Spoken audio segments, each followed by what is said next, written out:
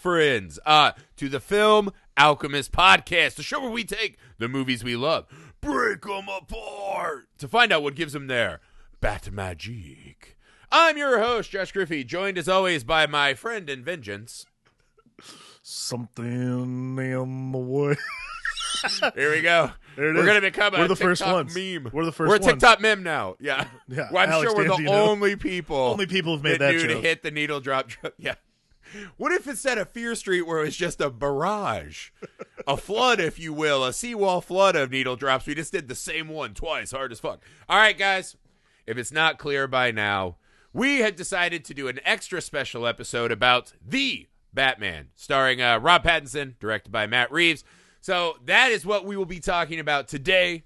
Before we do that, a little bit of business. People, it's official. We are on Patreon. That's right. Patreon.com/Film Alchemist Pod.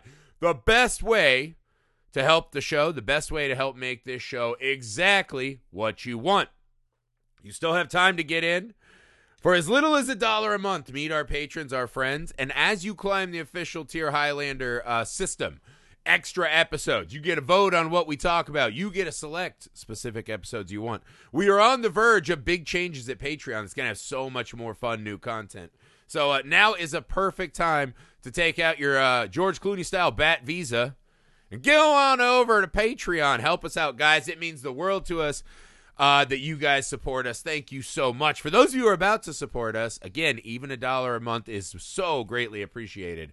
Thank you in advance. Make sure you go to YouTube, subscribe to the channel Film Alchemist so you can see our beautiful cowl domes, just cowls and chins. That's what we're all about. Yeah, you can email us, Film Alchemist. For sure. So many chins that our cowl is just stretched and like the fabric frag. Go to email us, filmalchemistpod@gmail.com. Find us on all the socials you're on. We love to hear from you. We're easy to get a hold of. So reach on out, guys. Also, something very important that is free and easy to do. Takes but a second of your time. Make sure you leave us a 5-star rating and review wherever you find the show. Help us defeat the algorithmic, fucking poorly dressed incels that be trying to keep us down. Help us reach the people and become more. Don't forget your cling wrap. All right. Yeah, don't forget your cling wrap. Oh, all right. Guys, I don't know if you can tell. That was an extra frantic opening. Alex and I have just been on the horn constantly. I don't know if we're on the horn anymore. We're on our phones, our bat phones. That's an old expression from a time before. But, guys, we have been so wildly excited for the Batman. As a lot of you know, Alex and I used to run a film or a comic book podcast, right? The Long Box Sessions. That's how we cut our teeth. Alex and I actually, our friendship grew from going to the comic book shop all the time. And our love for Batman being the thing that really solidified us is, going to be lifelong friends. So Batman means a ton to us personally and as a group. So we were so excited. I got to go to that Tuesday screening. My friend, guest of the show, Dr. Cloud, snagged some ticks, right? So a big group of us went, 10 of us, to this massive fucking IMAX. And I had the same experience I always have with these fucking comic book movies, right? Where my big fear is there's a lot of my friends I go with, they fall into the like Marvel fanboys. And so it's all about how Marvel movies are the best and DC movies suck. And the joke is always that I have to answer for DC movies. Right. And I don't care if they're bad. I've got my own shit to go on right on. Yeah. What you like's what you like, right? So live your life. Hey. Yeah. So I always have that fucking creeping dread of, fuck, I don't want to do like another Batfleck thing, right? Mm. And I actually like Ben Affleck as Batman, right? So that was my fear. Right. I don't know exactly when it was, but it wasn't long into the movie that I felt like I was watching something really special, man. And this is the thing, that we're going to get into all of it. The online discourse is fucking wild for this film, right? Yeah. The two things that I will say right up front, right, is the biggest critique a lot of people seem to have with this film is that it's about Batman. And I don't know that I can help you with that. I'm sorry. This is not a middle of the road Batman, right? This is for people that really buy into the ideas and concepts of Batman, right? Right. And it's certainly not going to be for everyone. Also, I agree with almost everyone else. You could have taken 45 minutes out of that movie. Oh, easily. Those two criticisms aside, though, I'm excited to get to the rankings at the end of the film. But I just found myself, just floored, emotional. I walked out of the theater, and I don't know why. There's just some things, right? We've talked about this on the show a lot, right? Star Wars, Batman, a couple of these things that were so intrinsic to me as a child and became so much more important to me than just, the funny books or whatever. When they still work, it just takes me to a place that nothing else can. And this movie certainly did that. Alex, opening salvo on The Batman. These experiences we've had walking out of movies like this, like, for me, I remember the first time I saw a Batman movie live, like, in the theater. And it might have been Returns, but the vivid memory I have is seeing Batman Forever in the theater like 7 times the summer it came out. Oh, yeah. This is because, like, in the 90s, movies had, like, 3-month theatrical runs. So, like, and that summer was the first summer I was allowed to, like, go to the movies by myself. And that was literally, like, the only movie I would go see is because it was Batman. Yeah. Like, my mom, we had a screen in the mall, like a little 3 screen, Yep. and mom would just be like, you guys go watch whatever, and I'll shop for 3 hours. So, yeah, we would do that shit all the time. So, and that was, like, I remember just feeling like, oh, man, I can't get enough of this Batman movie. Like, all of it is yeah. awesome. And, it's Batman Forever. Like, I still love it. That's for another pod, though. I remember the summer I worked at Warner Brothers. I was an intern at Warner Brothers while I was in college, and it was in 2008. And that summer was the summer The Dark Knight came out. I got 2 free tickets to see it a week before it went to theaters. So I took my dad, and we went to the if you've been to the Warner Brothers lot, right? I remember this so vividly. Mm-hmm. So on the Warner Brothers lot where Todd Phillips' Green Hat Films is, they have a soundstage. They have a screening room above his office. So we went in there and we saw it in there, and which is a smaller screen. It's probably about 60 people. I remember walking out and not being able to talk. Like, I had, like, the emotions and everything that I had felt. I was like, holy shit. Like, Batman is now redefined for an entire generation of people. Like, this is the definitive Batman movie. The same thing happened to me last night. Like, I walked out and I could barely process, like, properly. Like, I was just, like, gushing with, like, just unbridled enthusiasm for this movie. Like, I think Matt Reeves is a fantastic director. Like, he absolutely knocked those Planet of the Apes movies out of the park, man. Like, he's unparalleled when it comes to some of this stuff. And what he does with this movie is something that I don't think anybody thought he was going to do. Nor did we, based on everything that's happened in the last, 8 years with DC films and all the comic book movies, I don't think anyone would have ever anticipated this being the Batman movie that we would have gotten. And it's incredible. Like, we'll start at the top, but honestly, like, that is the boilerplate is that this movie just redefines a lot of what Batman, I think, can be for an entire generation, because it does so much that we've honestly been missing from a lot of Batman movie work. Like, there's things that are just in this movie that are a part of its DNA that are stuff that, like, you and I just love about comic books are finding their way in this movie that are, I was like, I can't believe this is in there. I can't believe this little iconography, this little beat is in this movie. Like, and not just about comic books, like even movies, like stuff like movie tropes that are a part of things that I love are in this movie. It's impressive. I think that's a good place to start, right? I think if you go through the eras of Batman as a live action character, right? So the first thing I fell in love with was, as a kid, I would watch the reruns when I could of Batman 66, right? Yep.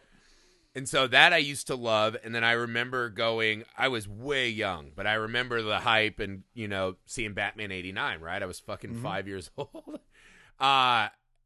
In just my mind melting, right? And then the animated series, right? So there are all these iterations of Batman that matter to me. And I think what this Batman does, right? So we love Tim Burton because it was the first and we got to see it. And everything looked so wonderful, right? His like kind of Prohibition era, you know, gothic look of the town was fantastic, right? That kind of stuff was great. I've always felt that Batman himself as a character is pretty thin in those movies, right? There's not a lot of room to explore enough about who he is, right? And then you go to Schumacher, right? So Schumacher's like, what if we did Tim Burton, but like in a really colorful orgy, right? And you get this madcap serial shit, and it becomes fun. If we did like Tim Burton with 66 vibes. Yeah, exactly right. So he kind of finds that like they're big cartoon men again. Mm-hmm. And then once we get to Nolan, right, I feel like this was the one that kind of broke the mold for a long time. And one thing that the Nolan movies are fucking great, except for Dark Knight Rises. I will argue go to my grave saying that is one of the worst fucking comic book movies ever. Neither here nor there, right? Unforgivably bad in some ways. Neither here nor there, right? Last one out the door, who cares? But what Nolan did, right, is he really captured that mantra of people believe that the reason we like Batman is that he's a guy like us. He's a street level guy, right? Mm-hmm. He fights in places we recognize. He doesn't have superpowers. Nolan took that and then essentially just made a couple James Bond movies, right? Right. And they were fucking wonderful, right? And what Nolan did was, again, the action is so grandiose and amazing in a way that we had never seen in Batman movies, right? There's impact to it.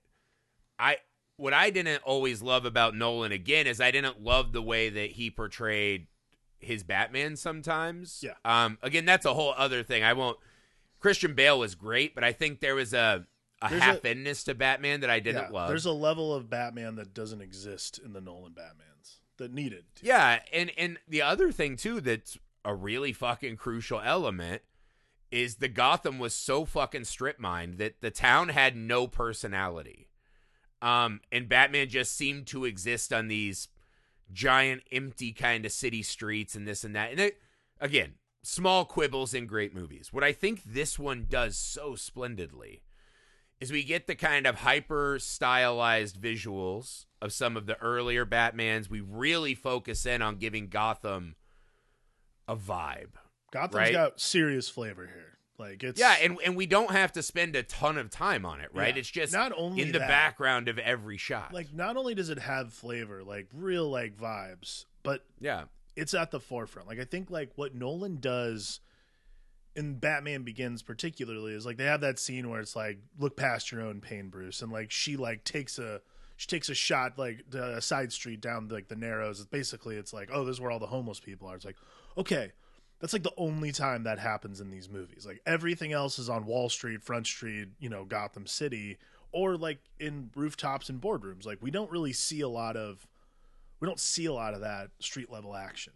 Like other than like the end of Begins, we're just not there. Like we're not doing it. I agree. Like what's nice the end of about Begins is wonderful. Yeah, for sure. What's nice, and then that starts to slip away. Right. It goes. But again, throw that out. What I think is wonderful, though, is that this movie has the big, grandiose action of Christopher Nolan's movies that we all loved. It has some of that kind of hyped up, kind of sexuality in certain moments that Schumacher brought. Certainly not to the extent that Schumacher did it, right? Yeah, there's no nippies, but Yeah, and then just that kind of... I was stunned by just how visually beautiful I found this movie a lot of times, right? In an era when a lot of comic book movies are beginning to seem the same for a while, it feels like we're on this cusp of people are like, all right, we've done that. Now it's time to break out, right? And people are going to start making more weirder but better comics. So what I think was wonderful is how this one was the first Batman movie where I feel like all of the elements really fucking came together in this wonderful way, right? So I guess the best place to start with this movie is with the man himself, right? With Batman. What did you make of Robert Pattinson's turn in Batman? You and I were before we had a podcast. You and I were early, like we were early on Heath Ledger. We're like, he's going to be awesome. Like, there's no way it's not going to happen. Of course, he was awesome. Everyone always wants to bitch about the people that get cast. Like, if you have not learned yet, some people are better at this than you. So, God forbid you decide. Sometimes you're wrong, though. I remember saying on a podcast that Jared Leto would easily be the best Joker ever. Sometimes there's a caveat to that, but again, we don't have the time. We don't have the time.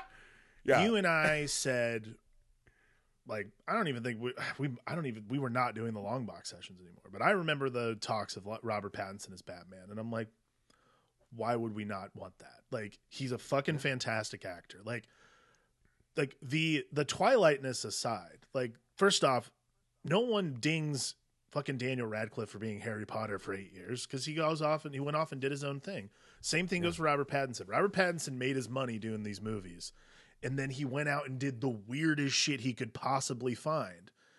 And then he did one Nolan movie, and now he's Batman. Like, and he's fucking phenomenal. Like, it is a version of Batman that they tried so badly. Like, it's this version of Batman that couldn't fit in the Nolan version because, like, they wanted him to be this obsessive. But the problem is like we've been talking about, the Batman of the Nolan versus, like, kind of 1 foot out the door trying to not to be Batman anymore. This is a guy, like, Robert Pattinson's Bruce Wayne Batman character is someone, I'm not even going to call him Bruce Wayne, because he's like, Bruce Wayne is in maybe 15 minutes of this movie. Batman, as we know, is the real person. And Batman is like it's the perfect Batman for this kind of era of Batman. It's this obsessive, young, and the thing I liked the most, sort of shitty at being Batman still. Like, not all the way up to snuff. Like, there's some really great beats that, I mean, like, and I really appreciate, it's not that he's dumb or like, what he is he makes mistakes. Fallibility in this version of Batman is somehow, it's not endearing like in that regard, but what it is it makes him that much more interesting and also kind of dangerous. There's a way that the vibe plays out that you're like, oh wow, this guy could, like, I don't think he's going to kill anybody, but like, what if he did? Like, there's a shot. Yeah. Who knows? Besides himself, he might kill somebody.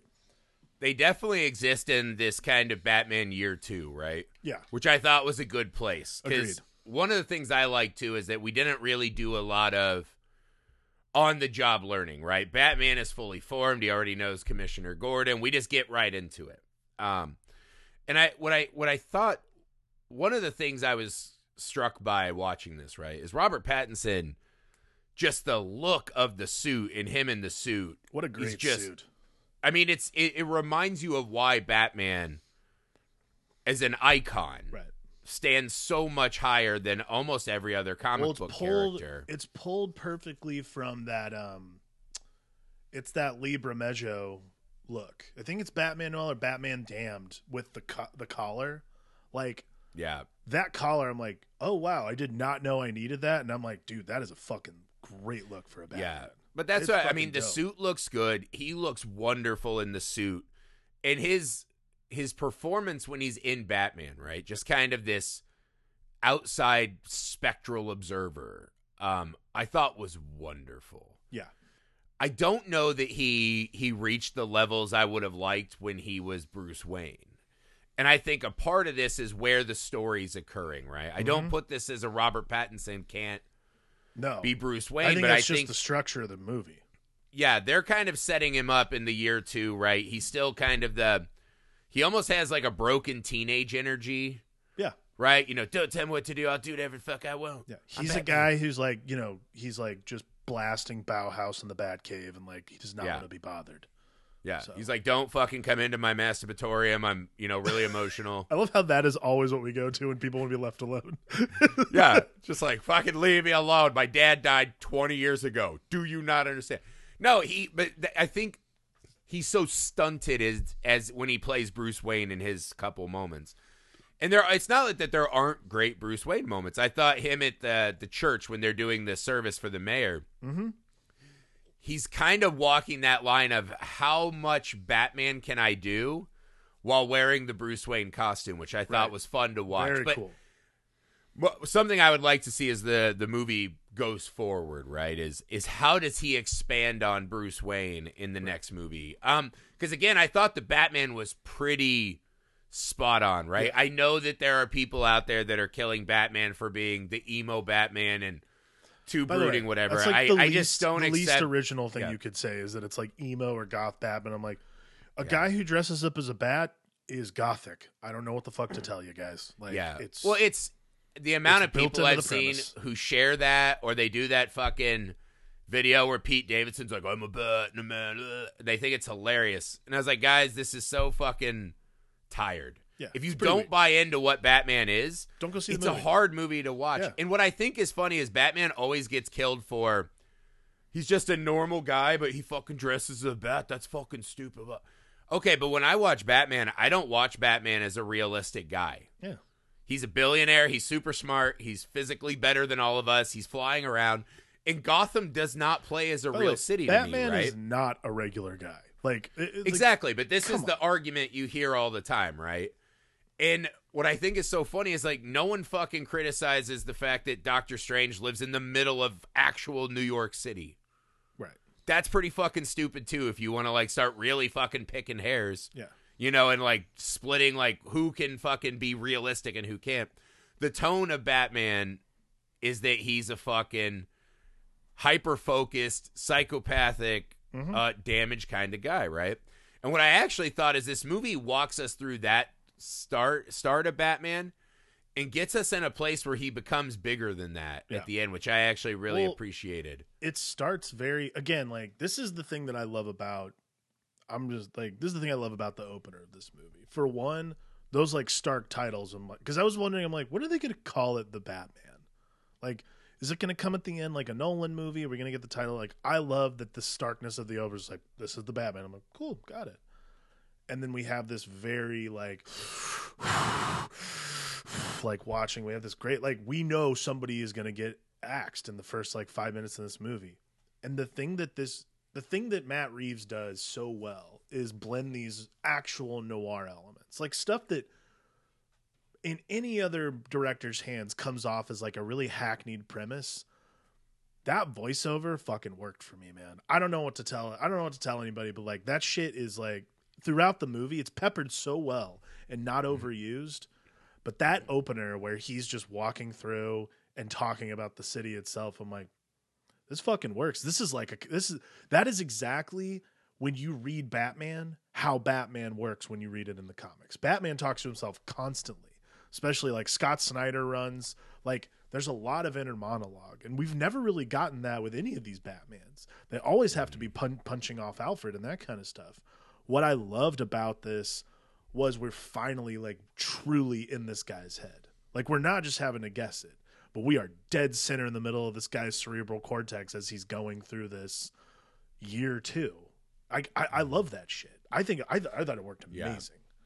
Well, the opening too just sets it up so beautifully, right? Awesome. Which is we get the bat signal, and this is the thing. Matt Reeves essentially lays out the kind of treatise, right? Of these are the popular, academic takes on what Batman really is, right? Right. That's Bruce Wayne's the mask. That's the mask. That light is not a call for me, but it's to scare the shit out of everyone, right? It's to let them know. All right. So, like, he's really on the nose with a lot of that, but it never really bothered me, right? The opening of watching him, Batman, the bat signal menace a guy who is dressed suspiciously like Robert Pattinson in Good Times, shopping at the Good Times bodega. I thought the exact same thing. I thought that was fucking awesome. If that was a good wink and a nod, man, I was a big fan of that. But him just looking up at the signal, right? The looters, right? Looking up and seeing a police spotlight. And then looking into the darkness. Exactly. That And that's was what he says, right? It's a big city. I can't be everywhere, but they think I'm in every shadow. Mm-hmm. And this was the cut that I was like, this guy is so on my wavelength with what I want to see. Mm-hmm. The mythology of the Batman, right, then takes this hit because we see this gang, right? And they're jumping this guy in, right? They're going to have him go beat someone up and commit some crimes, right?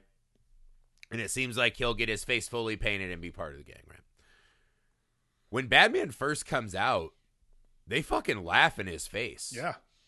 And so I love the idea of this myth building of Batman and then just taking the piss out of it right away, right? Yeah. These fucking obnoxious douches on Twitter that are like, oh, Batman's just so stupid, blah, blah. It's a guy in a suit and he's sad. That thing we just talked about. Right. Okay, Matt Reeves is like, yeah, sure. Like, everyone would probably laugh if you saw that guy in person. Until he starts fucking whooping everyone's ass, and you're like, oh, yeah. This guy's built different. And okay, so we're kind of all over the place. This is such a big pod. I feel like we're very spastic right now. The mix of Robert Pattinson as this laser-focused psychopath Batman and the score for the, dun, dun, dun, dun.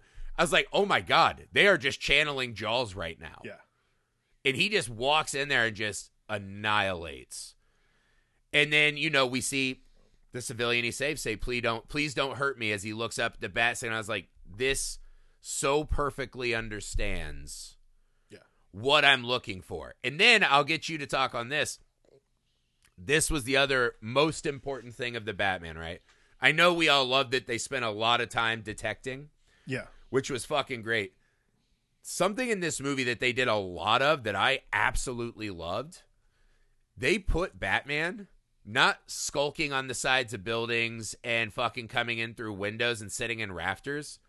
Batman is walking amongst the citizenry constantly. So from that scene, Batman walks through the house of the crime scene of the mayor. He has to physically walk through all the cops and fucking take their jeers, their mocking. And I was like, oh my God, just seeing Batman have to physically walk through the hall and be in the crime scene as everyone hates him, right? To see Batman physically have to knock on the door of a club and then walk in, sassy cape flaring. I thought that shit was amazing. Seeing Batman amongst actual citizens on the fucking ground was wonderful. And they do it 10 or 15 times in this movie. Right. I mean, yeah, I think that him walking through that crime scene and Gordon be like, he's all right. By the way, Jeffrey Wright, what the fuck, man? Can we just put him in everything? He's fucking incredible. Every time he just went, Jesus, man. Because he always called Batman, man. Come on, man. Damn, man. This ain't the way, man. Dude. And every time he's just like this totally exacerbated, like fucking the last good cop. So good. Yeah. He's so fucking perfectly channeled what is great about Jim Gordon. Yeah. Because he seems like he's like I just want to go home and watch a game. But you can tell he's doggedly working all the time. Yeah. And that's his fucking ruse so that he can get away with working with Batman. Because everyone likes... I was like, oh my God. Jeffrey Wright just nailed Commissioner him Gordon. Walking through that crime scene. Like, walking right in. And I love that it's not just like, where'd he come from? Like, that's what works so well is like, yeah, it's year 2, man. He doesn't know how to fucking jump through rafters yet. That's not his gag. Yeah. Like, he did it once, but like, that's it. And like... Yeah. Not what only you see is like when he's face to face with the cop, right? He's still in the phase where the Batman is a fuck you, right? Yeah. I want to put on this suit because I fucking can. Because that's what rich people can do when they have problems. Right. And I want to go fucking pulverize faces because that's how I get my aggression out. And so Batman is still, everything he does in this movie is such a fuck you. It has this, again, just kind of like childish energy. Yeah. Which is something we just don't address in Batman enough. Him knocking on the door to the club. Why the fuck would you knock on the door? Except he spotted those 2 half-size bouncers, and he's like, oh, hell yeah. But like, that's what's so awesome about this. Like, the knock on the door at the club is one of those great things of like, that's this like laser-focused... That's like this laser focused thing like psychotic people do. Like you think about like great scenes in movies where like because there's some bad movies out there that have these wonderful scenes where people just like go straight through like a fucking torpedo, And that's exactly what this is. Like he is not going to address he's not going to address the like 90,000 pound elephant that was like, this is a guy dressed like a bat who wants to just like walk into the bar. He's just like, I mean, in that one bar, they're probably like, ooh. They probably think he's like hooking or something. I gotta say, he does not seem like the most suspicious person in that bar. Either way. Yeah. Neither here nor there. They're just like square. They go back to doing drops off each other's taint. Who's this guy? Fucking loser. Loser? Yeah, who invited their grandpa? Yeah. I bet he doesn't even do drops. Yeah. Do you do drops? But he's so, but yeah, it's like so matter of fact though. Like he's just like, let's go. Like, and yeah, like he sizes him up immediately, and you're like, this is about to happen. Like, it never needs to be addressed because you establish in the first 15 minutes of that movie as he's talking to himself about what it is that he's doing. That, and again, like this is the first 15 minutes of this movie. I'll stack up against pretty much every other Batman movie because this is a really important thing. This is the thing I like the most about the Batman is how laser focused it is on the smaller beats. Like every other Batman movie has to address this like huge Gotham City. Oh, it's so vast. Oh, it's so large. This addresses pretty quickly that as big as this place can get, it gets small really quickly. Like, I mean, it never goes too grandiose. Like, you look at the city, yeah, there's wide shots of the city and all that shit. And, of course, we have this big third act action piece. But, like, there's so much smaller iconography about where things are and where to go. Like, I understand the terrain of... I can't say I've felt this way about many Batman movies as of late. Right. Well, this was the first Batman, right, that said... Yeah, this was the first Batman that said, let's not do Wayne Manor way the fuck outside of town, wherever like, that is. Gone. He lives in a fucking house looking down upon this fucking cesspool, right? Big ass tower. He lives like his like shop is in the like sub basement of Wayne Tower, essentially. Like, and that's I mean, just imagine a guy who lives atop this crumbling town. He has all this fucking money. His dad started this slush fund for all the crime. And every day he's in the middle, the heart of the fucking city, actually walking amongst the people. Because this is one of the things you hear online, right? It's like, I don't even get it, man. Why would anyone live in Gotham? Like, if it's that bad. And it's like, well, tell me that you fucking never struggled in your life without saying it out loud, right? Right. Some people can't fucking just move whenever the fuck they want, man. And a lot of the crime and the bad statistics you see happen to the people who don't have the resources to get the fuck out of town. Whereas guys like Bruce Wayne can just fucking switch towns when he goes, ew, gross. Like, something I don't like on the way to my boba, right? He can fucking leave. A lot of people fucking can't. Right. And so the idea of putting him in the heart of that, right, is it's a small change, right? Like, why change Wayne Manor? That's such an integral part of how we all have known Batman for a long time. Mm-hmm. But when you watch it, you're like, okay, it is serving this purpose, right? Yeah. Of bringing him into this fucking festering womb. It still keeps him far Gotham. Away from everyone. Like, I think like, this is like a really... Right, but on high. But on high. Yeah. On high with... By the way, I don't know if this was intentional, but there was this like Batman 66 nod with this like Aunt Harriet character who lives with them. Like this other person. I thought that too. Like, all right, this might be a Harriet? good moment for a this might be a good moment for a brief diversion. Because this is the thing. I'm not going to completely rip the movie for its big runtime, right? No. Because like I said, Look. The movie definitely is trying to make sure that it has a certain tone, and they want to really hone in on small moments, right? Right. Do I think you could chop 45 minutes out of this movie and just make it a fucking... tight as fuck, awesome. Yes, absolutely. I think almost every movie is better by making it shorter. I totally agree with that. If there's something in this movie that absolutely did not work for me for one frame of the film, it's Alfred. Oh, really? I mean, this was terrible. Like this was unacceptably bad. I mean, and I think to the detriment of, because Robert Pattinson's only couple Bruce Wayne moments happen with this Alfred that is doing nothing. We don't need another fucking sad bastard in the movie. I'll tell you the thing. Alfred is supposed to be the guy who believes in what the Waynes were. It was and helps out. This is my favorite. This is actually my favorite Bruce Wayne moment. Is like, because this is the part I was like, oh, dude, this is like the bitchiest Bruce Wayne you could come up with.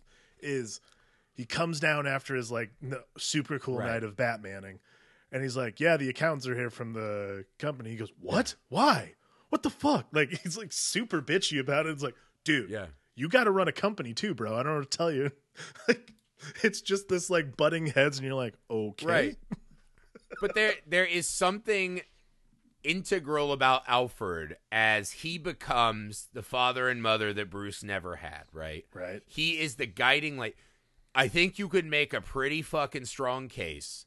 Alfred is the reason that Batman is not the Joker, right? Yeah. Alfred as that cove in the storm. And when this Alfred's laying in the bed and he just goes, I could teach you the fights, but I couldn't be a dad. I was like, oh my God, that is the worst take on Alfred. I fucking hated Alfred in this whole movie. Also, I mean, Alfred can do fucking, he knows how to fight. He trained Batman in combat, which we see obviously means he has moves. He can fucking do ciphers and do all this other but Batman he doesn't know shit. Not to open the mail? Yeah, he's not like, maybe I should use one of the fucking bat robots laying around. When something says to the Batman, you're like, well, I guess I'll just open this. Like, come on, man. Well, the beat is played that he's driving home frantically because he's so sad he's going to lose Alfred, right?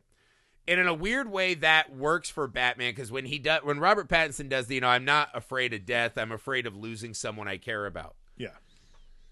The problem with that moment is I go, am I to believe that you care about Alfred? Am I to believe you care about this guy who's trying to keep your company afloat while you just bitch at him? Because I'm trying to play with toys. Like, fuck, dude. You had 3 entire hours. You couldn't have fucking dropped 2 of those minutes. Like, when they held hands, I was like, nope. Yeah, like, that did not work for me. That did not work for me either. That was and that's what I mean. That's supposed to be the moment. I think the Alfred take was such a fucking missed opportunity because I think it would have unlocked more of the Bruce Wayne, right? And again, I think it's chronologically where it lands for Bruce. Yeah. That is not the fucking case with Alfred. I'll give you, yeah. I mean, like, this is why, like, I don't care about the take really because it's just so like inconsequential to the rest of the movie. Like, again, I think Andy Serkis is a phenomenal actor. And I do want to say he's a great actor too. I want to say up front, this movie is like impeccably casted. Like they could not have found impeccably cast. They could not have found better actors to do this movie. I think the reason I don't care enough to like even address this, like, because look, I think the Alfred stuff is pretty useless. Other than pointing out how bitchy Bruce Wayne is in the very beginning of this movie, being like, I don't want to fucking deal with that shit. I want to stay down here and play with toys. Listen to Bauhaus. Get out of here, bro. Like, there's a lot of that. But dude, like, so the moment when Alfred fucking creeps in, right? And he's like, time to get my tongue lashing. And he creeps down to the cave and he sees the fucking footage of Catwoman losing it. Yeah. And he just goes, oh, she looks mad. Is that a good sign? And I was like, no. You guys do not talk about dating and women. Like, what is happening? I was like, you guys talk about maybe like, there is this fighting like, techniques, what metal's best to fucking block a blow. Like, you do not talk about like, women. There is this like flavor. I think this is interesting. This is like this flavor that runs the gamut of all Alfreds, by the way. Like Michael Gouge, Sir Michael Caine, Jeremy Irons. All of them have this one bit where they're always like, "Oh man, I hope he gets a girlfriend one day." Like all of them say the thing. Like, my favorite's been Jeremy Irons so far, where he's just like he's swilling scotch, like, in your dreams, Alfred. But see, like, this is the thing, though, right? Even in the movie so where they got killed, movie. Exactly. Even the movie where they got killed, right? About Batman's portrayal, whatever, right? The Zack Snyder movies, right? You totally bought that Jeremy Irons was beloved figure in that Bruce Wayne and Batman's life, and it's such a fucking crucial Andy Serkis element of Batman. And I think this is no dig on Andy Serkis's performance. What it is that he's been relegated because this movie is 3 hours long, and I agree. Like, you had 2 minutes to fucking make. You're telling me work. We couldn't have at least? Yeah, we could have.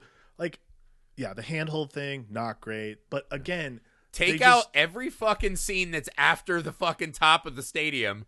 And give me one moment where fucking Bruce Wayne doesn't despise Alfred to his face. Well, yeah, and like that I think is a really fascinating. But here's the thing, and this is why I actually, and we'll talk about this later about like what's coming next. Like, because this is why I would want a sequel, is because I do need further justification why Alfred doesn't just fucking book.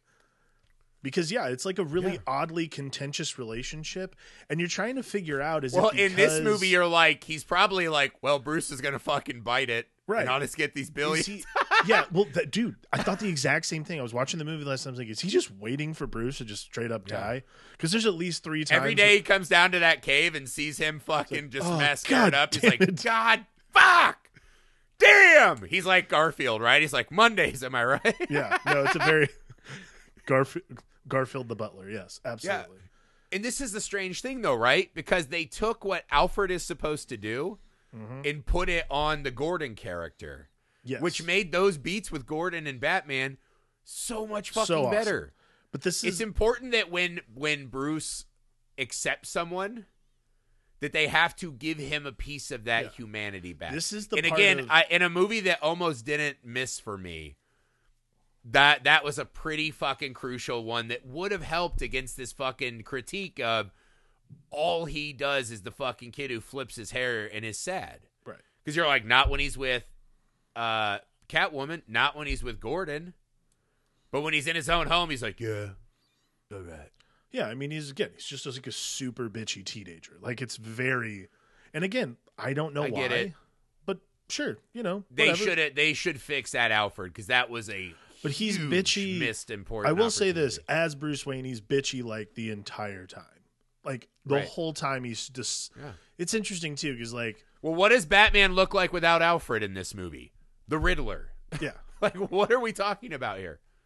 Yeah, Alfred should matter.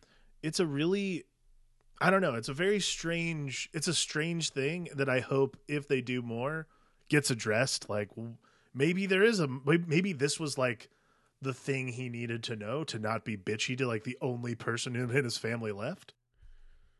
I mean, maybe there's a chance that that's it, right? It's like, I don't accept that Bruce cannot become a serial killer if he doesn't have that upbringing. There is like a character arc there if you want to address it, which is that he's accepting that, oh, there are people who actually give a shit about me. Like, I might not care about death, but I do. Like, it's Batman. It's Batman coming to the realization that he does care about other people, and like, it's not that he needs to care about himself; it's that he needs to care for other people. Like, why do you wear the mask? Otherwise, just go outside and do your shit as Bruce Wayne. You wear the mask because you care about other people. And they get there eventually with the other, but again, it takes Bruce Wayne. It's like the fucking Bible, right? When Jesus just disappears for a long stretch, and you're like, I wonder what the fuck he was doing.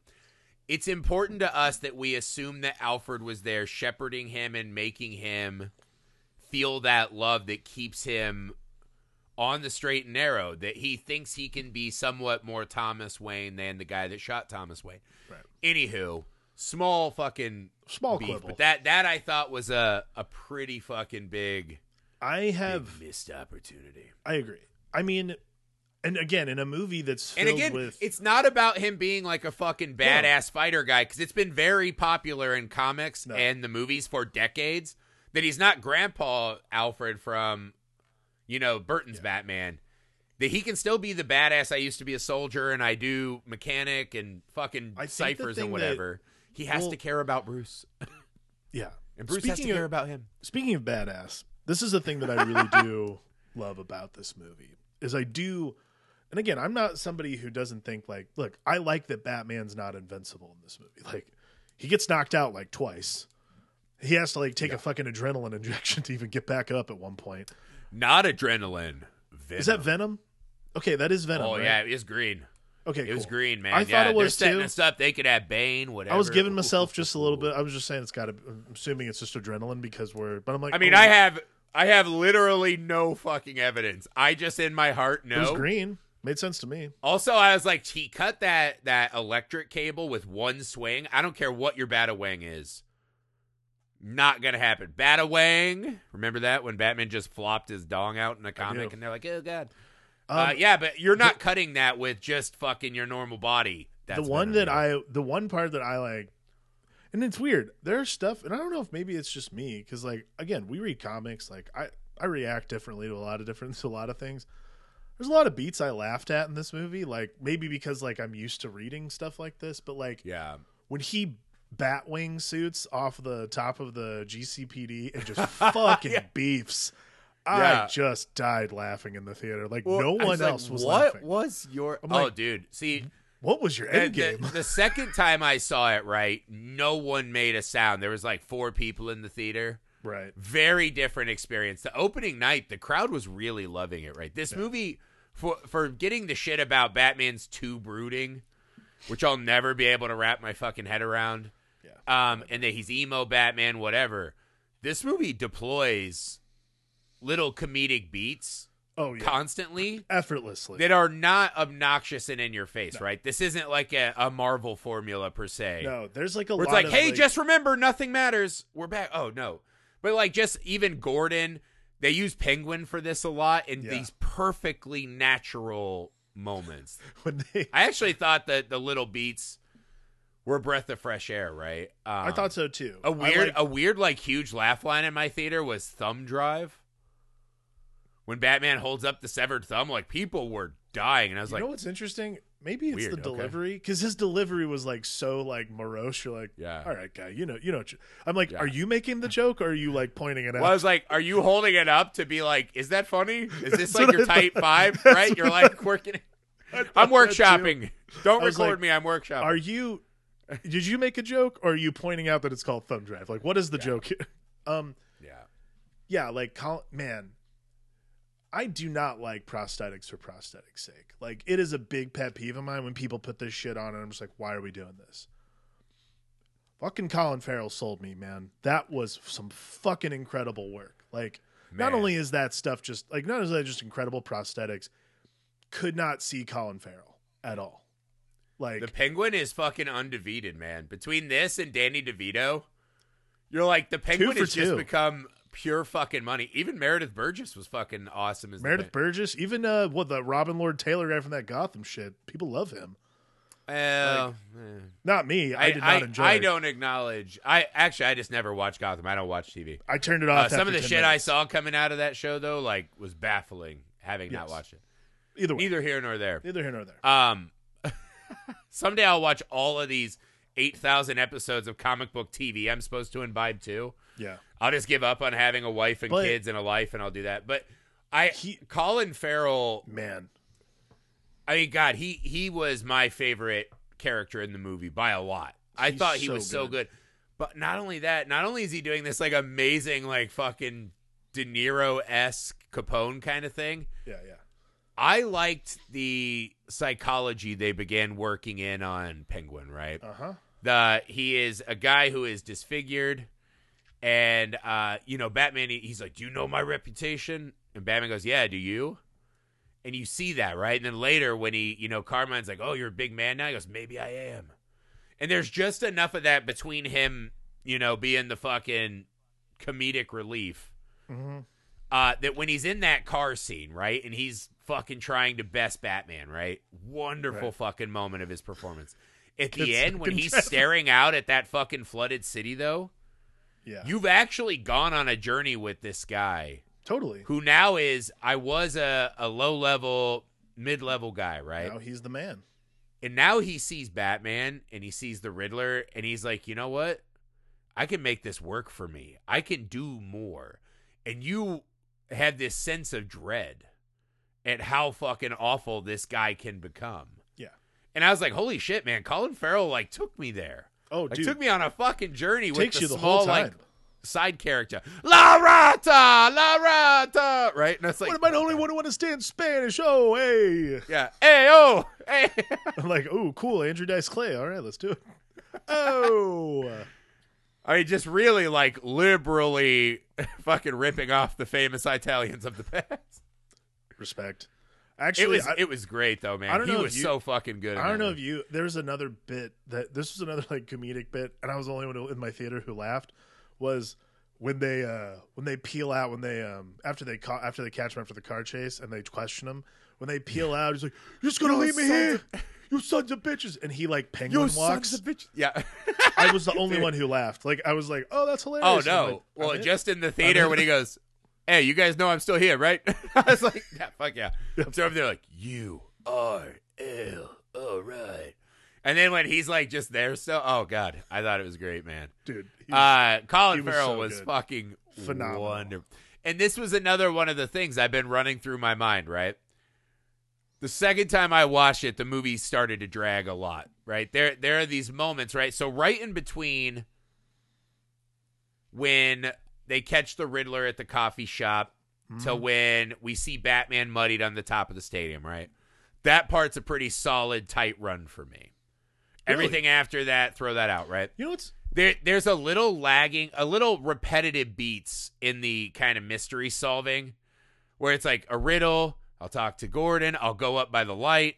I'll fucking stare longingly at Catwoman. And it's like, it's a video game for a little bit. And again, that doesn't bother me. It's interesting. Like, for me, I was not expecting it to devolve into like, and not devolve's the wrong word, but I was not expecting like, I guess I was, but the big third act action set piece, like this has become like a really big thing in just comic book movies in general. And it's interesting because like for a movie that goes against the grain pretty much the entire time, like against every one of its predecessors, but like picking and choosing all the great stuff from all of them, including the books. Like there's so much great, like Batman Ego is one of my favorite comics about Batman. They pick out so many great little bits, so many great little iconographies from my favorite books and movies. oh, dude, when he did the Venom and almost killed that guy, I was like, fuck, it's like Batman the Cult. Yeah. Like, oh, Dude, man, totally. just like Batman books you love, you see it in there, man. Yeah, It like you're so seeing has it, the like- essence of Batman. Like I was talking to my wife because like we both went to see it together, and like Andrea was really into the did it bother you, by the way, that did they mispronounce Falcone, or they just decided to not give a shit? I didn't even notice, so I guess I'm a dullard. No, I really don't care, honestly. Like I actually liked that they called him Falcone because, like, again, it's one of those things. Oh, that I've that's always right. been It was curious about. Falcone, not Falcone. I've always been I don't- curious about that myself, so I didn't really care. Honestly, the mafia elements in Batman comics and TV and outside of the animated series, you're like, I just feel like they never really use them in a way that matters a lot. And I mean, look, like if you're gonna do it, man, John Turturro's a fantastic guy to cast. He in was that great. part. Like he's great. So this was my question to you, man, and only because it's Batman, right? So we're not in the business of rewriting movies for infinitely more talented storytellers. Sure. There was a big part of me that I think I could have done without the Falcone thing. You know, It lands this beat that, because one of the things the movie does, right, is they set up this parallel journey between the Riddler and Batman, right? They forget the important part of Alfred needs to help him not be a serial killer. That's neither here nor there. Two orphans on different trails, right? right. And that Thomas Wayne set up this fucking fund that has now become a slush fund for the crime and actually is part of the reason why Gotham is this way, right? But he does it because, you know, he had noble intentions, but he fucking made a huge mistake, right? I think we could have gotten there and saved a lot of time with the Falcone stuff. And also, I don't know about you, the Falcone being Catwoman's father, all right. Like, that didn't really register in a way that mattered. Because, like, almost everything involving Carmine Falcone comes from The Long Halloween. Like, almost entirely everything in this movie, including the Catwoman bit, comes from The Long Halloween. Like, all of it comes from that run of story. Which, again, that's like, I'm like a sucker. It's like my favorite Batman story. So, like, for me, it works. This is my thing. And I talked to my wife about this because she thought it was really, she liked Zoe Kravitz. And Zoe Kravitz is fucking awesome, by the way. Great. Like, she's wonderful, fantastic. wonderful like, again, Catwoman. Everybody makes a meal out of every single one of their parts. Like, even the smallest stuff is fucking amazing. Hey, man, there's nothing actors like more than not being rushed. Yeah. Man, they got all the time in the world. Here's the thing. I liked it worked in a way that made me understand, like, it motivated placement. Like, this is a big thing for me in superhero movies is like superheroes have a problem with just like showing up. You're like, cool. Did you know you were supposed to be here, or is it just like written in the script? Like, there's like so a you level... enjoyed the Batman, the Irishman via the Batman, where it's just a lot of driving to places, like a lot of driving between. I'm not places. sure I'd go that far. What I do appreciate though is, I mean, it's certainly not like that to that level, but there was a couple where I was like, all right. well, like Yeah, there's a couple of times like. But again, I think that's an important decision for them is they want to see Batman stylistic. connected to the asphalt of Gotham City. Right. I get it. It's very stylistic. It's an important choice for the style. For me, what I like about the Falcone stuff, and particularly because of where it's ending, where it comes to a head, is it gives a reason for, because like, look, it gives a reason for Batman to show up other than like, oh man, I really want to like Batawang this girl. Like it's like a completely different thing altogether because like every other iteration, and again, we are not in the habit of relitigating movies like this in this and on this pod, but like every other iteration from like a lesser director is sex. Like that is like the base modifier for like all motivation in these characters sometimes. I liked that there was another element to it. Whether it worked or not is up for debate, I think. But the fact that it was present helped a lot. Yeah. And it is one of those, Matt Reeves got, the keys to the toy box, right? And he's playing, and you're like, all right, was Penguin integral to this movie? No. But did he make it better? Absolutely. Right? Catwoman, integral? No. But made it a lot fucking better, man. An important element that shows Bruce as a human again, right? Right. Or at least Batman, right? Anywho, I thought that mattered, right? Falcone was the one thing, because this is the thing, a lot of people have so many motivations, it felt like. Like at one point, Catwoman just stole a gigantic bag of money, and we just let that kind of go, and she's like, well, he owed it to me, and it's like, all right, like that's cool, why are you... Anywho, she has the thing where her roommate gets killed, and that's why... Child. But then she has like 4 motivations, it felt like. And she has one motivation, which is revenge. It just starts getting looped into all the other revenge she has to. Her motivation, right, is that her roommate got brutally murdered. She got a lot of revenge. Why was that not enough? Right? Like, why can't we just run that through? That's the entry level. That's the entry level revenge. Yeah. Like, here's the thing. She has like 3-tiered revenge, essentially. Like entry level, my friend Annika got murdered. Secondary, I'm owed a lot of money. Why are you owed a lot of money? Because she's the illegitimate daughter of Carmine Falcone. Like, okay. But then it's like, do you want the money or do you want to fucking kill this guy that you've been in the club with since you were a kid? And I think that's like, that is what Matt Reeves is getting at in like layering these characters in a way that it's not even I agree with that. It's not, like it just, what it is just a different take. Like it's not just, okay, I'm gonna say it. It's not just, oh cool, there's a program out there that wipes my slate clean. I'm like, I do not give a single shit about what's going on in your character's life. Yeah. Revenge though? Fair enough. I get it. Revenge. Sure. Simple. No, like, revenge is always one of the best storytelling weapons. Makes total sense to me. Sure. There's nothing that an audience understands more than that fucker done me wrong and I want my fucking pound of flesh. We all get what I'm saying is I think part of the problem with the middle of the film for me, right, and the bloated runtime is they're doing so fucking much, right? And I don't know that it was something that totally bothered me the first viewing. By the second viewing, a couple scenes start popping up where you're like, all right, we need to fucking get this ship sailed. Because it's the thing, right? Imagine the scene when she is trying to just steal the money and she finds Annika's body in that car, right? Right. That moment hits deep in the soul, right? In a way that her is saying, hey, Dad, remember my mommy? And you're like, nope, that doesn't land. Right. So it's, I don't know. I think it's a little bit of that because it's a little column A, little column B. And the core of the film is this mystery of Bruce being walked through this haunted house version, this alternate Black Mirror life he could have had as the Riddler. I mean, the Riddler stuff for me was fucking wonderful. So anything that was pulling us out of that and the World's Greatest Detective stuff, training assistant to the World's Greatest Detective. Yeah. That kind of bummed me out. This is the stuff that, in regards to that though, like, because we haven't talked about the Riddler yet at all. For one, Paul Dano, what a fucking just... Okay. What a powder So a keg, lot of people have been talking shit about this performance online. How? And I was like, fuck. If you were to actually like have drinks in my physical proximity, and say that when I was like having drinks, I think I would go Chet from Weird Science and just do a headlock and noogie until you apologized. Like, You know, I'm actually fucking shocked to hear that people are talking shit about what Paul Dano was doing. We took my kid to we took. I thought you were gonna say you took him to Batman.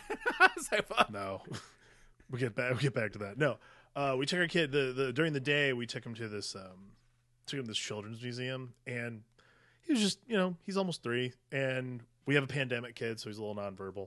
So he has trouble, like, sometimes dealing with other kids. So, like, this one kid would not let him, like, there's, like, 10 little, like, rubber balls lined up, and he kept taking one.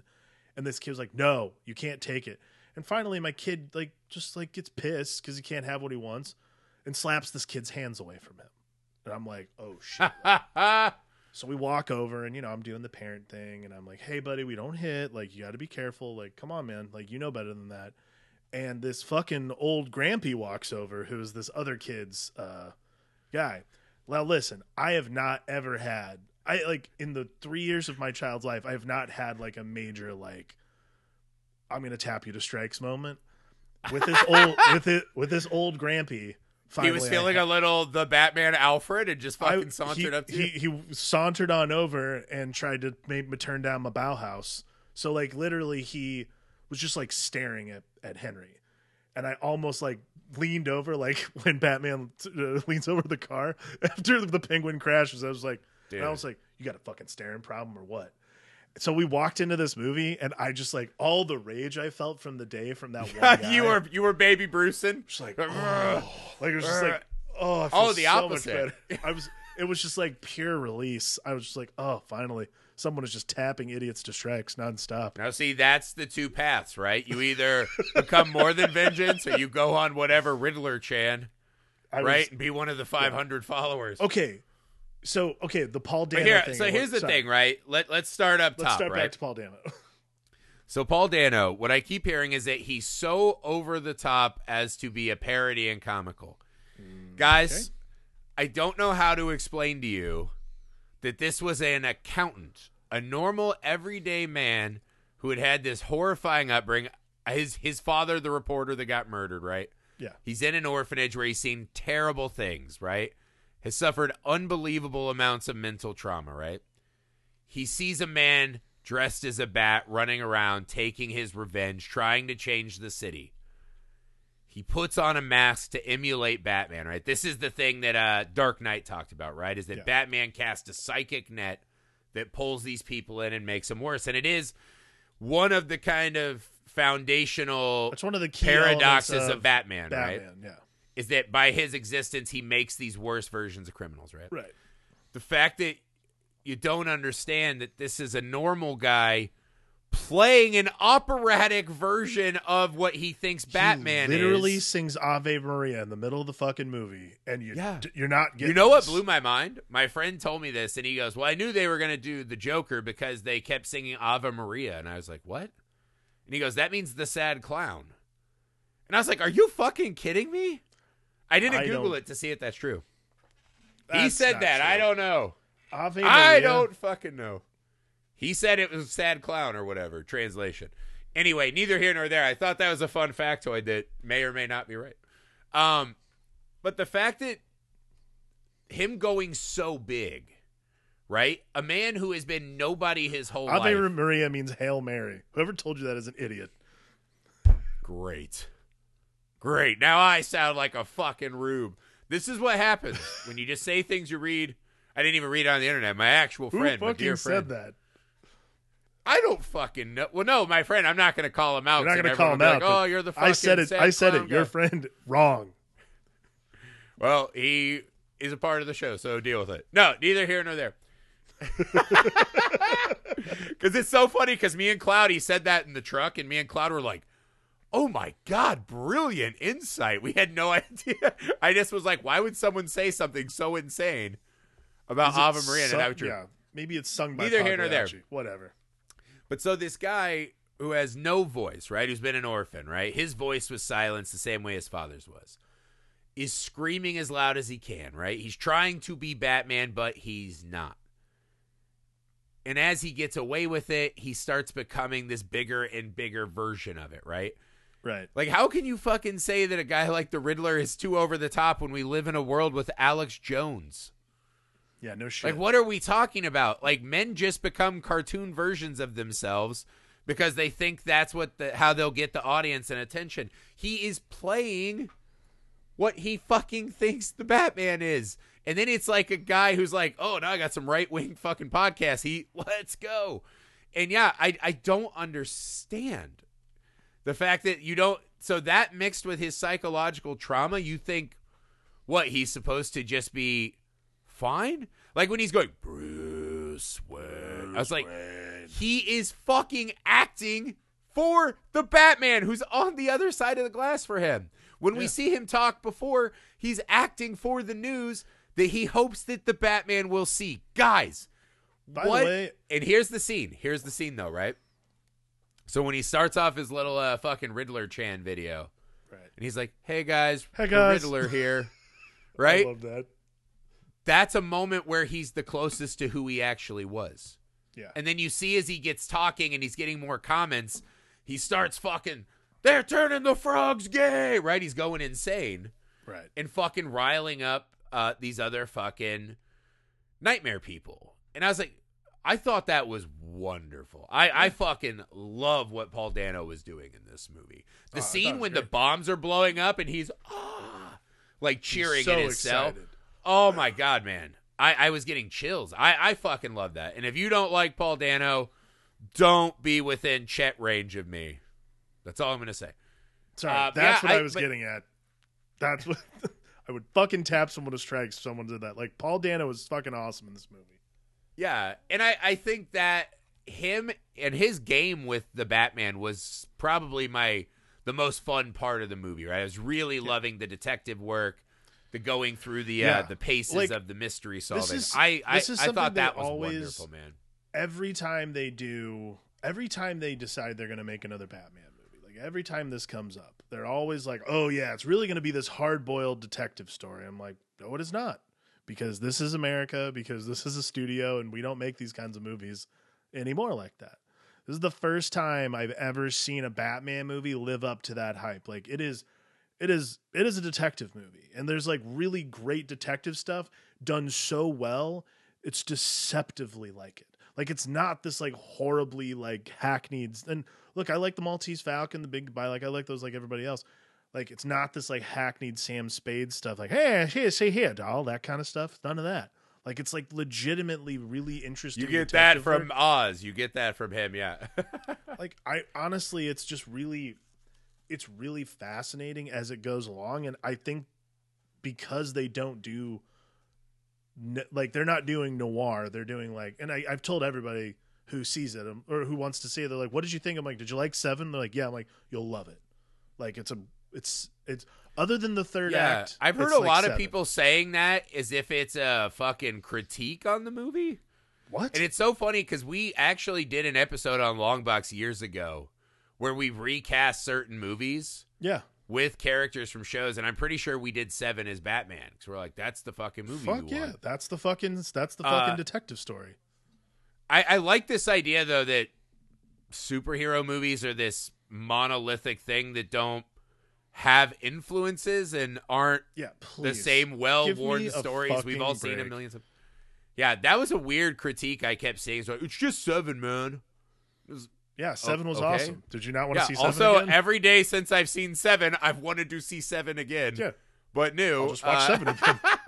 Now I can watch the Batman. It's even cooler. The Batman is not as good as 7. Let's fucking put that out there, too. But no, it's not. Different arenas. All right, so we got to talk about this fucking massive ending, right? We've talked about Batman being amongst the people. The scene where Batman's in the police station I thought was really cool, even though it's kind of that's one of those with him breaking his ass.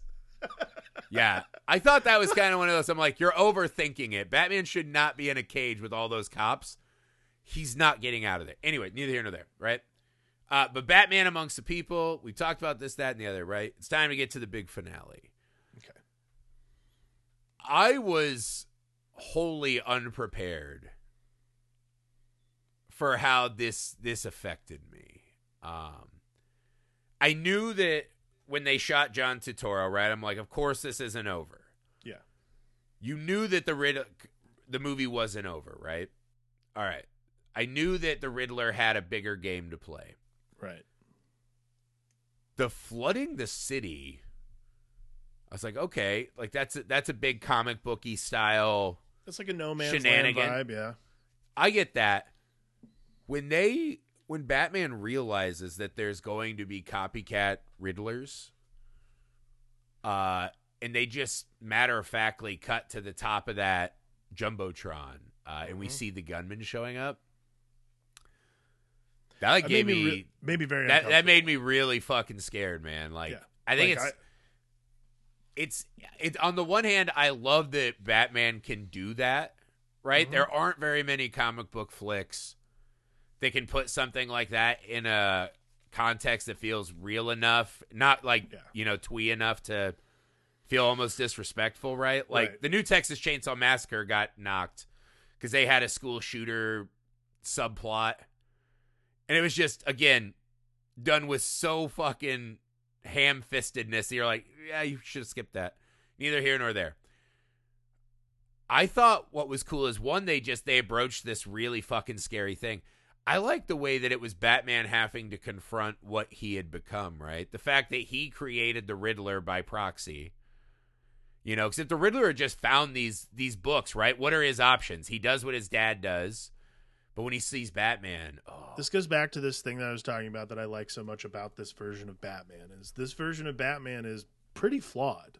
Like, Batman is a character that you always have to grapple with. Is he the cure or the disease? Right. And this version of Batman, though, not only do you have to grapple with that, but also this version of Batman, because he's young, he has there's this huge lack of benefit of experience. So we're actually watching him learn on the go, which is weird because it's not a. When you're just like, hey, Batman, we don't need to kill the people swimming to the chairs by blowing up the entire glass roof. Batman, between that and I know this is your fucking Christopher Nolan theatricality, but Jesus Christ, as soon as he did that, I went, fuck that part.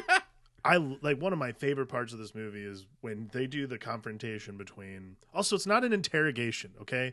It's not stop comparing to that shit with the Joker. It's not an interrogation. It's literally two people talking. Either way, neither here nor there. When they start, it's a when they start having this conversation, and because we're all it's set up so perfectly in the theater. We're all sitting there oh shit, he knows Batman is Bruce Wayne for sure. Without a doubt.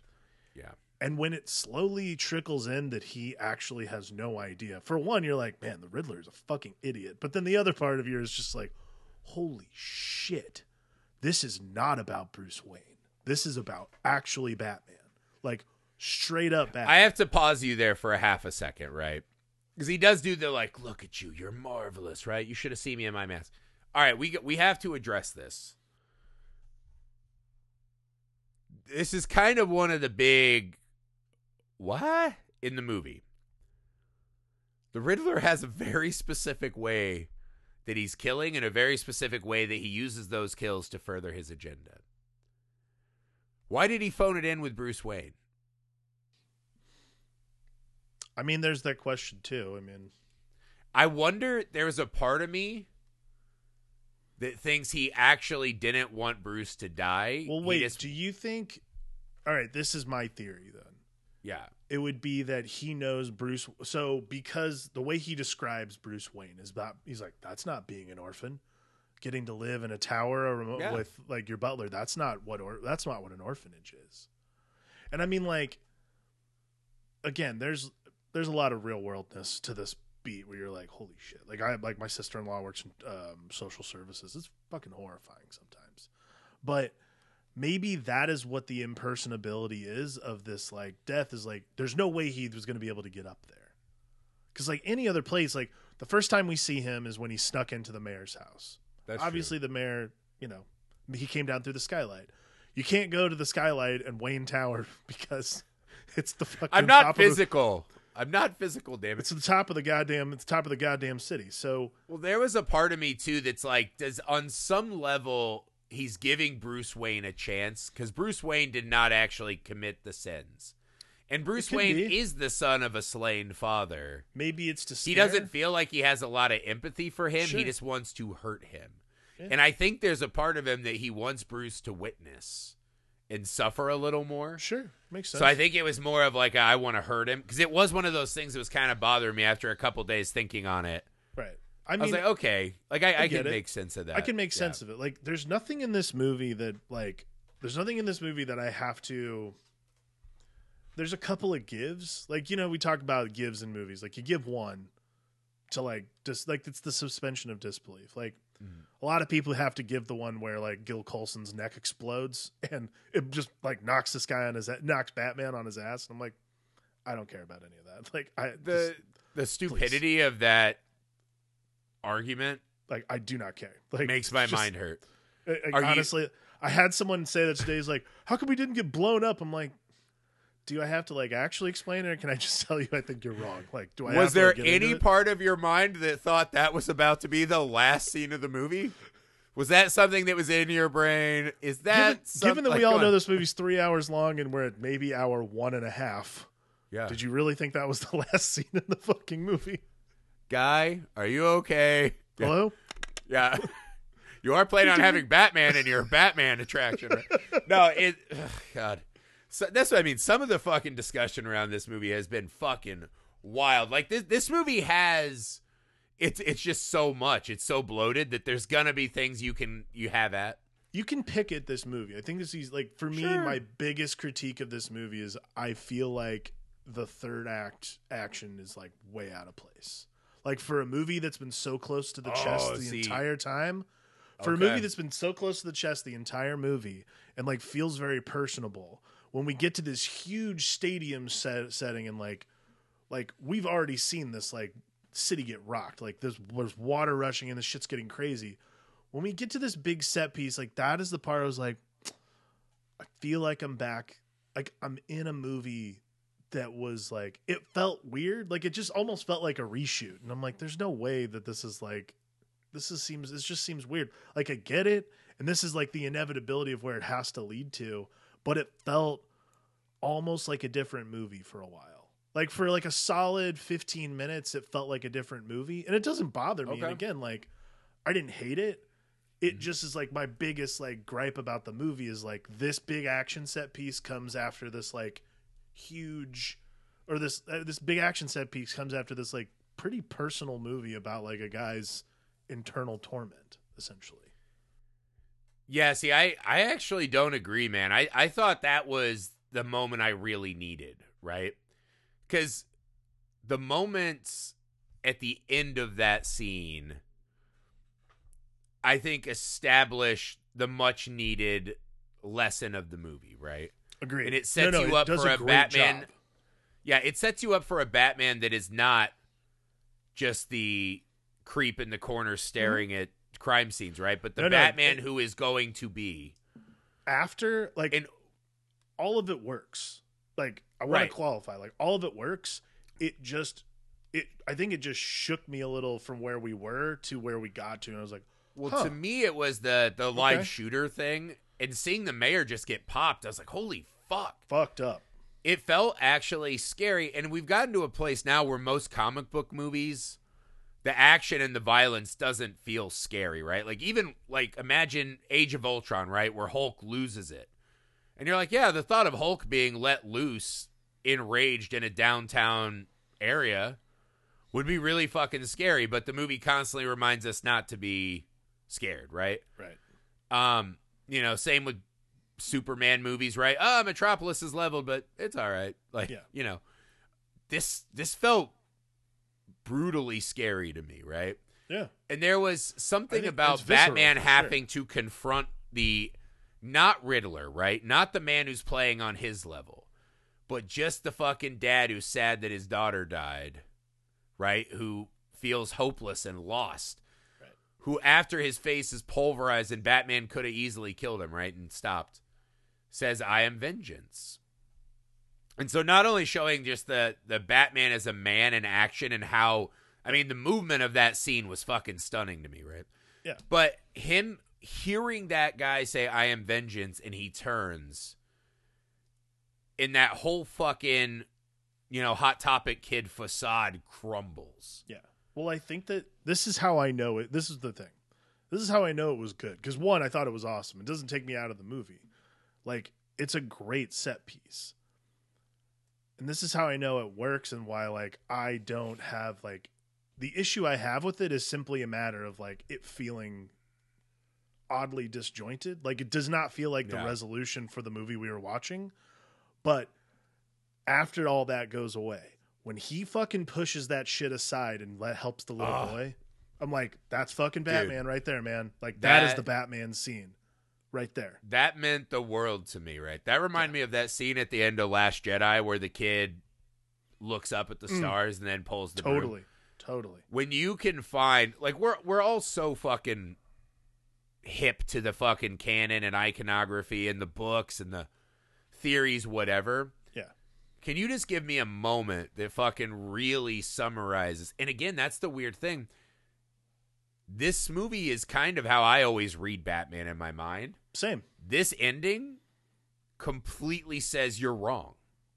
This movie that ending is against how I fucking view Batman.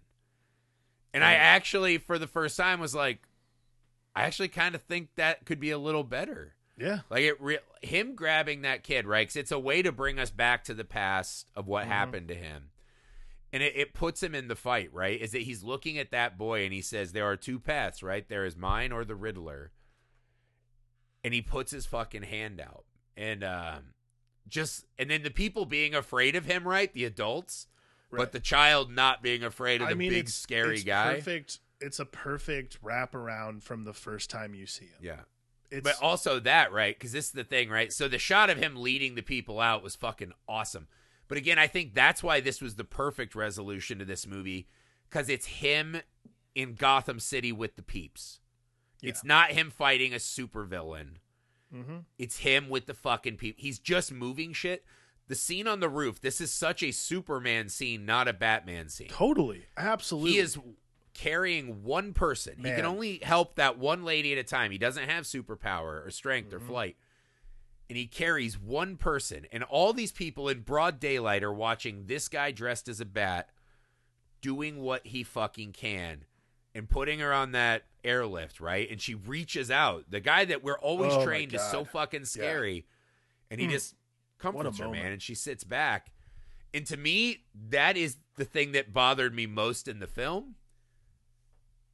You got a hard cut on that last shot of him on top of the roof. You got to fucking hard cut that immediately. I don't disagree. Again, this goes to like where we're like, why is this movie 3 hours long? Because that whole tag at the end has, I think you said it best. Like I texted you, like, this thing's got real Return of the King vibes. It had Return of the King vibes. I don't think it's that long. I actually was using my diabetes pump to try to fucking time it. I guess like less than 5 minutes. It's like he's got to say goodbye to Catwoman and they fucking drive around on motorcycles. Okay, but like so like, but that's the thing. The shot, such a weird the fucking ending. It's fine. Like, I guess it's like, oh, he liked Catwoman. It's like, bitch, I already got that when he saved her and said, you've given up enough. Don't throw your life away. Yeah. Him on that roof looking up at the helicopter when he says, I can't be vengeance, right? Yeah. Vengeance will only burn this city down, right? It won't fix the past of this city. I have to become more.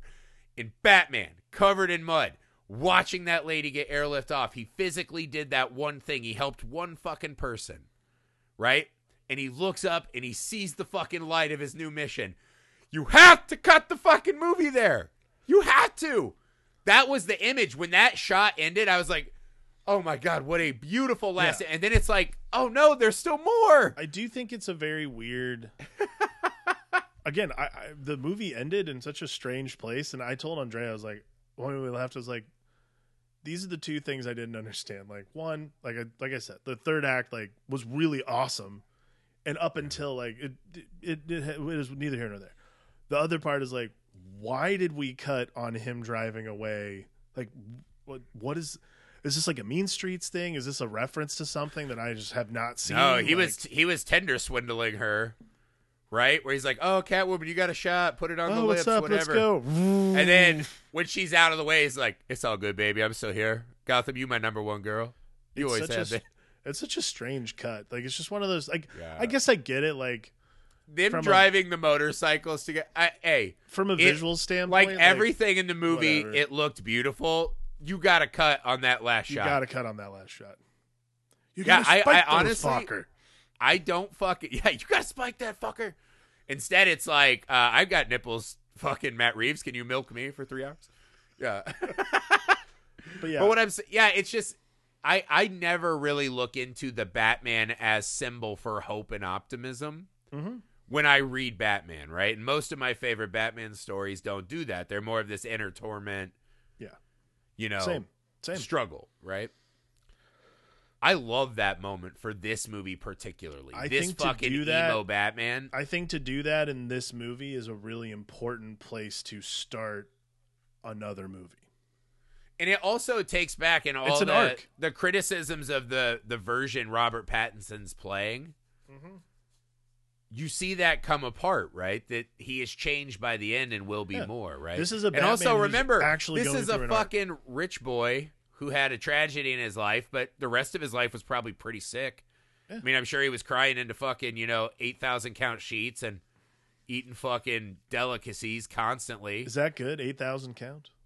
Fuck if I know, dude. I got like the fucking, I got like those cheap ass threads. No, I'm just kidding. I think we have Amy's those in jersey. I charge. think we have those Yeah. jersey sheets. Amy's in charge of the sheets, right?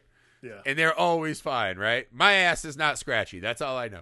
Neither here nor there. But so Bruce Wayne is also fucking playing it up, right? In the same way I said the Riddler was, man. And I what I'll take away from this, it's been a long talk, right? What I take away from the Batman more than anything is how fucking familiar it felt to me. As a kid who saw Batman at a young age, and even Batman 66, I was just fucking captivated by the imagery. And I remember getting my first couple Batman comics, right? That like Denny O'Neil, Neil Adams era, right? Where you're just like, oh, fuck. I remember reading The Dark Knight for the first time, just being like, holy shit. Like, he's so ingrained in my life. Yeah. And when I watched that movie, it was the first Batman movie I've ever seen, short of Mask of the Phantasm, where you're like, this feels 100% authentic to Batman as I know him. Even when, like I said, at the end, that's not my version of Batman, but it works perfectly, and I recognize it, right? Every other Batman to date, and another weird thing on Twitter, is people just shitting on The Dark Knight now that it actually wasn't that good. That's dumb. Not true. The Not Dark true at Knight all. was the best comic book movie of all time before It this movie, and might be redefined this- now. The only reason we are in 2022, having been through an entire phase of a Marvel universe, is because of The Dark Knight. Yeah. Iron I Man still came out don't the same think year. But Any Marvel movie short of maybe Infinity War accomplished what The Dark Knight did. it didn't. But we would not be anywhere we are now without a movie like And The Dark saying that, Christian Bale's Batman was never a Batman I recognized as the character No. I loved. Kind. I think that the Batman does a lot of stuff that just feels. And again, authentic Tim Batman Burton for me. feels like you're, kind of like wild, like lucid dream Batman. Yeah. Joel Schumacher's, you're like, hey, maybe I can get my wife to dress up with me, and Yeah. we'll do Burton's that. like, Tim Burton's like. I that- love all the Batman I do movies too. except Look- for Dark Knight Rises. I mean, look, for me, for my money, this is like a Batman movie that. This is a Batman movie that changes a lot as far as like moving forward. Like, we've spent a lot of years dealing with like kind of not so great Batman DC stuff. Like, I love Batfleck. We've said this on the show a lot. I think I like I think what Ben he could have Affleck- been too. Ben Affleck got a really bad, got a raw deal, and I think I'll take that to the grave. I think this brings us to a new level of Batman that I'm really excited. I'm excited for more. Like, even if we don't get it, what a fucking movie! Like, that I get to rewatch all the time. We're gonna get it because this is a capitalist society. But No, imagine I that's really the loved it. difference, though, right? So Batman fighting that guy who lost his daughter, who's become a fucking incel shooter, whatever the fuck the verbiage is, right? Mm-hmm. Beating the shit out of him, knowing that he is responsible somewhat for creating him and didn't save him, right? You know, maybe he's not making Gotham City better. Right. And then jumping down and just saving that kid and carrying that lady to the helicopter. That's fucking chasing down Oswald Cobblepot. Here's the thing. That's that some kind of shit. Right. Being in the room, right, and solving the Riddler's crimes, that's where Batman exists. He does not exist fucking... I've never thought Batman was a super fun fit for the Justice League. Right? He just is the guy who just... It doesn't make sense that they're all afraid of... They get us to buy in because we love Batman, right? So you're like, that's the give. I'll just give that Batman can play amongst the immortals. The two places I've seen... This is where he belongs. Yeah. Like, the two places you can see Batman the way that, like, I think Batman exists. Besides comics. Like, as far as other media, the version of Batman that exists in the Bruce Timm verse is pretty close to the way, like... It's, like, the more lighthearted version of the way that I see Batman. But, like, he also... Even the Justice League cartoons, he's like, I'm a part-time member. I got enough shit going on. I literally run a whole city. The Batman Justice League cartoons work pretty well, yeah. Yeah. And then, honestly, Robert Pattinson's Batman. This Batman by Matt Reeves, for me, speaks a lot to what I love about the character and to what I love about the storytelling that he elicits. So, yeah, I mean, look, you're not going to find better Batman movies in the theater right now, so... We'll watch it. Well, honestly, just the fact that, like, not a Zack Snyder Justice League or whatever, where Batman's a piece, just doing a Batman movie in a Gotham that felt like Gotham. Feels like Gotham. The Penguin and Catwoman and Batman, Commissioner Gordon, just not Alfred, not you, Alfred. You stay in that fucking ICU. I'm gonna burn board you out of my brain. That all felt right to me. The Riddler was fantastic. I love that. Again, a very unnecessary tag at the end was the Arkham cameo. But again, everyone who loves Batman, we all 100% love Arkham Asylum. Who doesn't want to see that shit? Yeah, the actual living hell on earth, right, that spawns these fucking creatures. What I love Arkham Asylum. We're setting things... The thing is, like, and look, I don't think Matt Reeves intentionally tries to do world building, because, like, this movie's very contained. He did for sure in this one. Like I said, this movie's very contained. What he did know to do was to leave breadcrumbs so that if they're like, hey, Matt Reeves, do you want to go back out there? He knows exactly what he wants to do, and he has plenty of stuff to play with. Like, that, that is fucking filmmaking right there. Yeah. Well, you could have Mafioso Penguin, right? They set up the Venom movie, so you could do Bane. You could do Bane. They obviously did whatever. It's so funny that in the movie that made Colin Farrell look exactly like the Penguin in my brain. Mm-hmm. Whatever the fuck was out of focus when we saw that fucking Joker silhouette, not looking as on the level. And that laugh was very bad too. But who knows? It might be great. Yeah, but that's the thing, man. It felt like I was in my happy place again, right? And I fucking loved every second of it, man. I fucking love my time in Gotham. I enjoyed my jaunt through Gotham City. I will certainly not be Batwing suiting because that looks dangerous as hell, but good times. Yeah, man. Just this really nice mix of all the stuff I've liked about so many different Batman. Agreed. Just nailed. And again, I like that we didn't do too much of the next time on. Same bat time, same bat place, right? The Arkham scene aside, I would be super stoked to see what comes next. All right, we got to wrap up with the obligatory. Where does this rank in Batman movies for you? I am going to say something. And I'm going to take out the animated because I don't think it's fair to compare Mask of the Phantasm to these. True. Okay, that's fine. I do think this is on level with The Dark Knight. I like it better than The Dark Knight. And I fucking loved it. Because for me, it would be the Batman, Dark Knight, first Batman, right? 89. Mm-hmm. And then Batman Returns. Yeah. And then Batman Begins. That'd be my top 5. Yeah, I think that it's pretty neck and neck for me. But as far, again, you know what? Let's cheat. Even with Mask of the Phantasm would only be number 4 for me. I think for me it'd probably with Mask of the Phantasm, it's the Batman, Mask of the Phantasm, The Dark Knight. I think The Dark Knight's number 3. Okay. It's kind of crazy. There's just something about this version of Batman is pretty fucking cool, man. Yeah, it's rad, man. All right, now the really big one. If you had to rank best comic book movies of all time, where does the Batman rank in your top 5, right? So for me, the best comic book movie ever made, Into the Spider-Verse, number 1. Yep. No movie so perfectly understands what is great about its character and what people love about it. Yep. Gives us exactly what we want, but a whole fucking brand new vibe, right? So that would be my number 1, for sure. Okay. Then,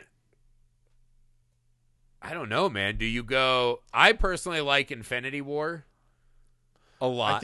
I think I go Into the Spider-Verse. Endgame, not even... throw that shit out. I'd go Into the Spider-Verse, Infinity War, the Batman, Winter Soldier. Winter Soldier over the Dark Knight? Wow. Oh, sorry. I thought now we're throwing fucking Marvel movies in. There's like too many of them. Well, we got to put in Howard the Duck. Shut up. You know what would actually probably be in my top 5 is Blade.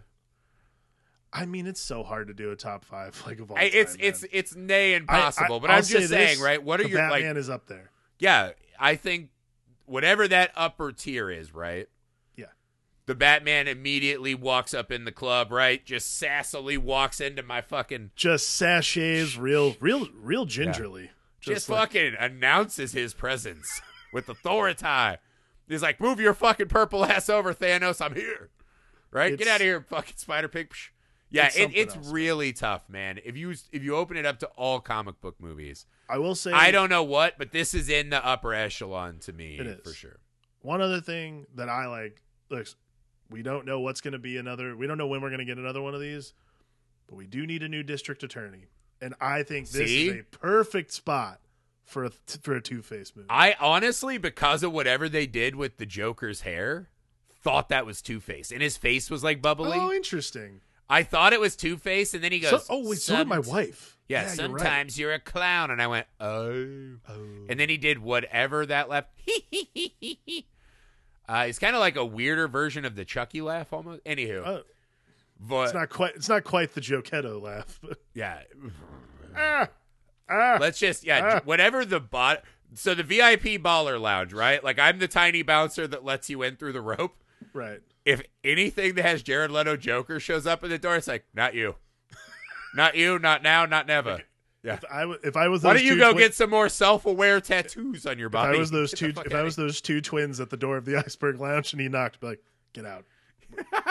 It would look like War of the Gargantuans. We would just be throwing. No, that's neither here nor there. Yeah, dude. They also set up Bane with the Venom. We got a lot of cool shit that could come. But yeah, personally, I would love to see Harvey Dent. We've got a lot of great Jokers. Yeah. I would love to see this version with Harvey Dent. I want to see a really fucking great. Because it's Harvey Dent and Victor Fries are the two that like I would love for them to go at it. They've just never done Harvey Dent justice. Like that is like the major flaw for me for The Dark Knight is they killed Harvey Dent at the end of that. Like, yeah, the China diversion was not good. Either way, the Joker was just killing. Anyways, we've talked so much about Batman, guys. I honestly feel like we could talk for like another hour or two. This is the nature of a big movie. We didn't even talk about the score. Michael Giacchino fucking killed it. So I will say this. Maybe my favorite moment in any comic book movie, watching it in the theater, right? Mm-hmm. With the exception of my kids weren't there. When he gets out of that car and the Penguin's upside down and that score is bum, bum, bum, bum. And I was just like, that's the coolest thing ever. When you show everyone, why is Batman cooler than every other superhero? That right there. That's exactly, in essence, why he's He's got the best costume. He's just the fucking coolest. He's got the best rogues. Anyways, that's neither here nor there. I thought the Batman was phenomenal. Awesome. I'm saying it right now. I think it's the best live-action Batman film ever made, and amongst the greatest comic book movies ever, warts and all. Agreed. There's a version of this where you tighten it up, and it could have been inarguably the best comic book movie I've ever seen. It might still be anyways a couple years down the road. Who knows with these things? Knows? All I know is that I've seen it twice, and I fucking adored it both times, man. That's it for the Batman, finally. Jesus Christ. We're running up our electric bill with this bat signal. Guys, thank you for your time. We hope that you have been able to make it out safely to the theater to enjoy the Batman as we did. If not, I'm glad you listened to the show anyways. If you made it to the end of this pod, like the end of the Batman movie, welcome to the party. Yeah. Welcome to the party, guys.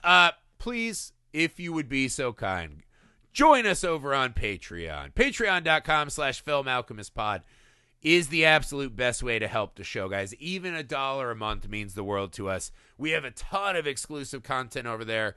A lot of fun stuff on the horizon. So get in. And join the club. The YouTube, Film Alchemist. The email, filmalchemistpod@gmail.com. We're on all the socials you're on, and if you'd be so kind, leave us a 5-star rating and review wherever you find the show.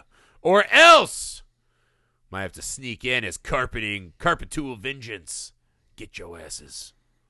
Something in the way. No! Don't needle drop me. You were supposed to go. Jesus, man. Come on, man. Jeffrey Wright just calling me man all day would be the best thing in my life. I actually need that. I need that button on my phone. Yeah. We're out. Bye.